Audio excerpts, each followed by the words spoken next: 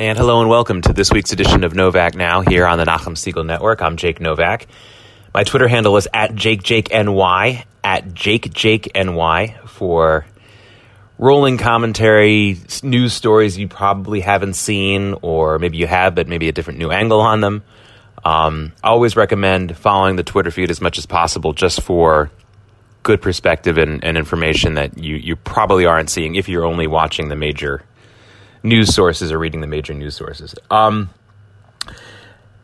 There is an important preamble that I have to make before going on with the main point of this edition of Novak Now, and that is that I am not telling people to ignore the medical advice they're getting, to ignore the rules that are being set for now. I am not downplaying the severity of coronavirus, and for many people, really for millions of people when you think about it. And I'm not calling anything a hoax. I'm not calling anything phony. Quite the contrary, I'm going to be talking about what the realities are here. But you have to bear with me as I sort of set out a premise for what needs to be said and explain why that has to play into our thoughts more than just something that we have to endure. So, of course, I'm talking about the lockdowns, the quarantines, and all the rules that have changed in our lives and the way that our daily lives have changed. And we're reaching a point where it has already been exceedingly cruel. And again, by that, I'm not saying to ignore any medical advice you're getting. I am just stating a fact. I'm throwing out an incredibly accurate adjective about what this lockdown and for some people the quarantine has been like. It's been cruel. It has been cruel. During the history of our tragedies, either as Americans or as Jews, we've had certain things that we could hold on to, at least in the modern era of this country, in the modern era of the Jewish people. We've had certain things that we could hold on to that are not available to us at this time, which is making this even crueler than some of the other things that we've had to deal with. Let's talk about 9/11. The 9/11 attacks, as horrible and as shocking and as deadly as they were, we as Jews could gather together in synagogues to pray as we thought about this, as we dealt with it. We were able to gather together for Yom Kippur and the other high holidays that happened around that time 19 years ago. We were able to be together as families. And if we were off work for a few days, because if you remember, at least here in New York City, the transportation situation was sort of off kilter, we at least could be together as a family and as an extended family and as a community. We could go to services, we could go to candlelight vigils, we could do all those kinds of things. We cannot do that now. And as we worry about our potential health situation, so many of us know people who are suffering with the disease. I've been very fortunate, I guess, in that I only just learned on Thursday of one person I know personally who was stricken with coronavirus. Happy to say he's getting better. He's basically completely better and didn't even have to go to the hospital. But most of us at least know someone second or third hand who has suffered from this. If you are a medical professional, you know people who have died. I mean, just if you are a medical professional in the New York, New Jersey area, you know people who have died, either your colleagues or some of your patients, of course. And yet we cannot say Kaddish for them, not in a minyan. If we have a family member who has died, there's not going to be a shiva. I don't know what the funeral situations are. I suppose it's just a couple of people, a bare minimum. I'd have to ask some of the funeral homes and the synagogues and rabbis what's being done in these situations. But it is really like being victimized twice or three times. Now I'm talking about the most extreme cases here. I'm talking about people who have lost loved ones, people who are sick, and how the cruel aspects of this lockdown make that worse. But what about just some of the ordinary folks like me and my family? Thank God we're not showing any symptoms. We don't have anyone we know personally. I know one person personally who has it, who I have not been in contact with in many, many months from a physical point of view, or been in the same room with him. So I know that that's not going to be a threat to me. But after 2 weeks plus of this situation, not working, kids at home from school, it's exceedingly cruel for them. Now, a lot of kids are happy to be off of school for a little while, but that starts to take its toll after a while. Suddenly that changes to children not being able to see their friends. My kids generally like school, especially my younger daughter, but they both really like the academic aspects of school. They're both really into that. It's just that my younger daughter enjoys the social aspect of school much more than my older daughter, who doesn't hate it either. But this is starting to take a major toll as well. The FaceTime calls and the regular phone calls and the texts can only go so far. It is really an indefinite isolation aspect of cruelty for young children. And again, I'm going to say this a couple of times, and I'm sorry if it's repetitive for those of you who have been listening from the beginning.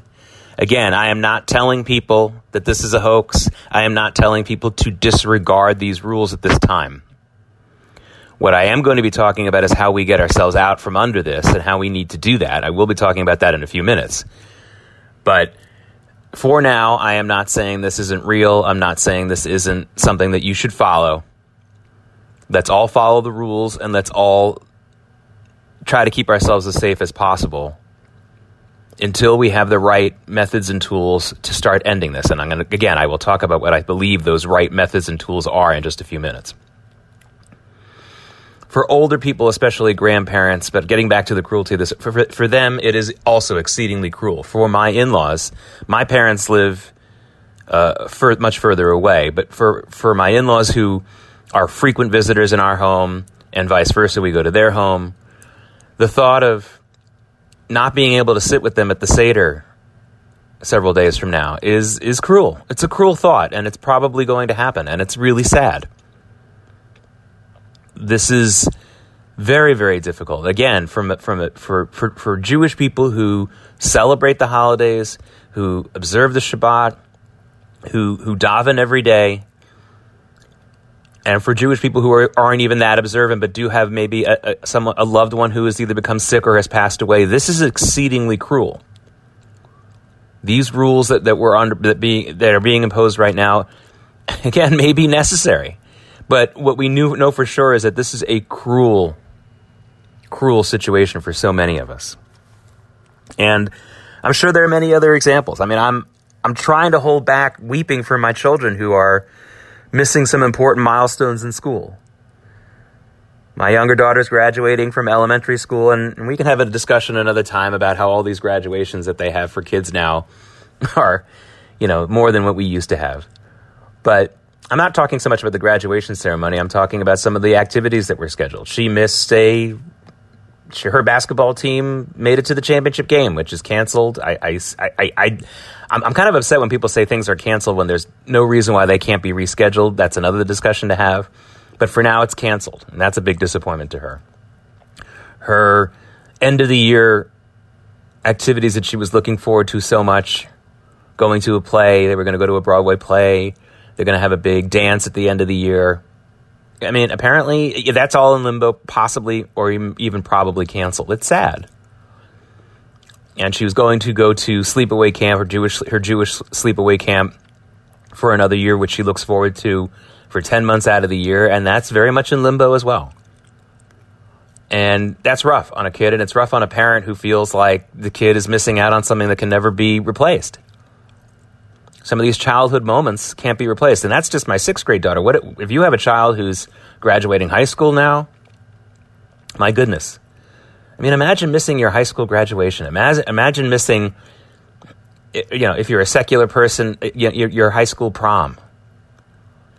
Things that you look forward to for many, many years that are just, either canceled or indefinitely postponed or may never happen. It's rough. It's rough on kids. It's rough on older people. It's rough on the parents. And now we have to talk about the economy. The American economy on many, many levels continues to be shut down. And this is an intolerable situation for so many people. So many people. People live in this country. Most people live in this country paycheck to paycheck. That's just the truth. I don't know how people are surviving right now without the paychecks for a couple of weeks. So many millions of Americans. I assume they're getting some unemployment insurance. I don't know what the situation is at the food banks and the food pantries and the soup kitchens. I don't know what those situations are as far as what their lockdown rules are. I assume they're considered essential providers. So I don't think they've been shut down. But it may be difficult to get to them. You may have to wait a long time outside as they keep crowd control to a minimum. That's got to be harrowing. What about the rent checks and the mortgage payments? I know that in California, 3 or 4 of the major banks have deferred mortgage payments for a few months. That's fantastic. But as far as I know, that's not a national policy. I think it needs to be. You know, before we send out these $1,200 checks that the stimulus bill, they're calling it that, I think it's really a coronavirus rescue bill, of which there may be need to be many more. I know that we'll send to a lot of Americans a $1,200 check each. But as I've said and written a number of times, it's more important to look at what the bills are as opposed to putting cash in people's hands. $1,200 is not going to cut it for rent or mortgages for the overwhelming majority of Americans right now. And I think that one of the reasons why we, quote, bail out the banks is because if we can say to them, listen, you guys need to suspend your mortgage collections for a month, 2, maybe even 3 months. And for that, we will, quote, bail you out. We'll back you up. The Fed, the Federal Reserve Bank, will keep your situation liquid as you recoup that money, as it takes longer for you to recoup that money. If you ever do, you may have to have some defaults here. To me, that was a much bigger priority than sending $1,200 out to people or backing up some other industries, which definitely need to be backed up. I get it. Through no fault of their own, the airlines have been shut down. Through no fault of their own, the banks may be shut down to a point where they just really can't do true business anymore while we go through this lockdown. But, you know, economic cruelty is real. This is not about some rich guy opening up his 401k statement and seeing that it's down 30%. That's not what we're talking about. We're talking about millions and millions of Americans who are out of work and don't have any income, and they still have to keep the lights on, the rent paid, and the food coming on the table. This is not anything to sneeze at. And it's very disappointing to hear a lot of people talking about, like, well, you can't put a price on life. I understand that. But if millions of Americans remain out of work indefinitely for weeks and weeks and weeks, there is going to be loss of life in many real ways. And some of these jobs will not be immediately restored, if ever. You have to remember that. Not every job is going to be restored. I think in Israel alone, some of the people in the finance ministry believe that 20% of the jobs that are now on hold in Israel will never come back. It's almost all the jobs. So we're talking about a lot of jobs not coming back in Israel. That's going to be the case here in the United States as well as this continues to drag on. Unless we do some really smart things like I've been talking about. We have to suspend rent and mortgage payments. The government has to suspend tax bills, which they've done from the income tax filing deadline and the income tax payment deadline. They've extended that to July 15th, and that's great. But what about property taxes? The states and the localities need to suspend that as well. The utilities need to suspend the payments. I think in many ways, who would have thought? California is out in front on this. California has done a lot of the things that I've just said. They've suspended evictions. They've suspended turning off the power and the water. They've gotten a lot of these banks to suspend mortgage payments. This has to happen. You can't have a situation where you have, and of course, on the other hand, if we promise to back up some of these industries, if we promise to back up the banks and the utilities and such, as they don't get money coming into them, We have to make sure that the industries that are getting help don't take advantage of this. On a large scale, we have examples like United Airlines, which got this bill with this backup money, this rescue money, and they still went off and laid off a bunch of their workers. They should not have done that. And if there was something else that they needed to avoid those layoffs, that should have either been granted to them, or it should have been discussed and negotiated. On a much smaller scale, now I'm going from the airlines all the way to something much, much lower, but something everyone can understand. There are a number of workout gyms, exercise places that are still collecting the monthly on your credit card, the monthly dues that you pay them, and yet they're laying off their whole staff. Now, I assume there are other sources of revenue for those gyms. Maybe they get some advertising money. Sometimes you go to these gyms and you see ads, so maybe they get some advertising revenue. I assume that they get, obviously they get extra revenue from people. I'm talking about revenue other than membership fees, the monthly fees. They probably make some money. They make some decent money from people who pay extra for personal training. But these gyms are laying off and not paying their workers, even as they're getting paid their monthly bills. That has to stop too. That needs to be discussed. So my point is that this lockdown and the economic cruelty is very, very hard to measure because it's so extensive. And it's not about, being worried about people who have money and deciding, well, we're going to let people die so that you can have a better stock market portfolio. That is not what we're talking about here. We're talking about the economic aspect, the cruel economic price that all of us are paying and are going to continue to pay for a long time because of this lockdown.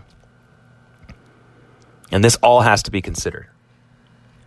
So what is it that we have to do? What is it that we have to do to end the cruelty of this lockdown? Now, the easy answer is we have to wait for this virus to go away. Okay. I think that is a major aspect, a relatively major aspect of this discussion. With the caveat being that it may never completely go away. The flu never completely goes away. Chickenpox almost went away until we had all these anti-vaxxers come out and not take their vaccines. But for the most part, chickenpox is not anything like it was when I was a kid. When I was a kid, everyone got it. I got it when I was 5. I had a pretty bad case, actually. Almost no one gets it now, and even with the anti-vaxxers, that's still true. But that's a good thing. But for the most part, these things don't always completely go away, with the exception of a couple of major diseases that only come back when we have a large segment of the population not taking their shots, and other types of major public health threats, like a large homeless population, will bring back tuberculosis, or even some very other old diseases, things like that. But it may not completely go away, coronavirus. It may stick around in the United States. It may just have different levels of outbreak and different levels of a deadly nature. But what I think we need to do is make sure that we get together a group of people who are as apolitical as possible, but represent, obviously, the medical establishment, I wouldn't even say establishment, medical experts, economic experts. And I think even to some degree, we have to have some people who are really, really smart about our social constructs here in the United States. People who really understand, I guess sociologists, I guess the best word for it. People who are really well-versed in all of those things. And set up a blue ribbon panel of these people to advise not only when we should start to ease this lockdown, this national lockdown, but how we're going to do it. In other words, should we start with younger people? 20 to 50-year-olds who show no symptoms, who will subject themselves to some kind of quick check for symptoms and allow them to go back to work? Do we then go to school children and allow them to go to school some period during the week? Maybe we start with 3 days a week. Maybe we start with half days for an entire week. Maybe we just tell the teachers in the school who are between the ages of 20 and 50 that they can teach, and everyone else should stay home. And of course, whether it's a child or the most elderly person in the world, if they do have symptoms, let alone if they test positive, they should not be included in this.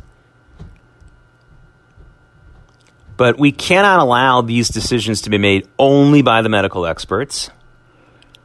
As apocryphal as that sounds, as revolutionary as that sounds to many of you, medical experts cannot be the only ones to make this decision, because medical experts, from my experience, don't understand the economic effect, which of course swirls back into the medical effect. If people aren't making money in this country and industry isn't doing anything, there's not going to be enough money to pay for anybody's medical care.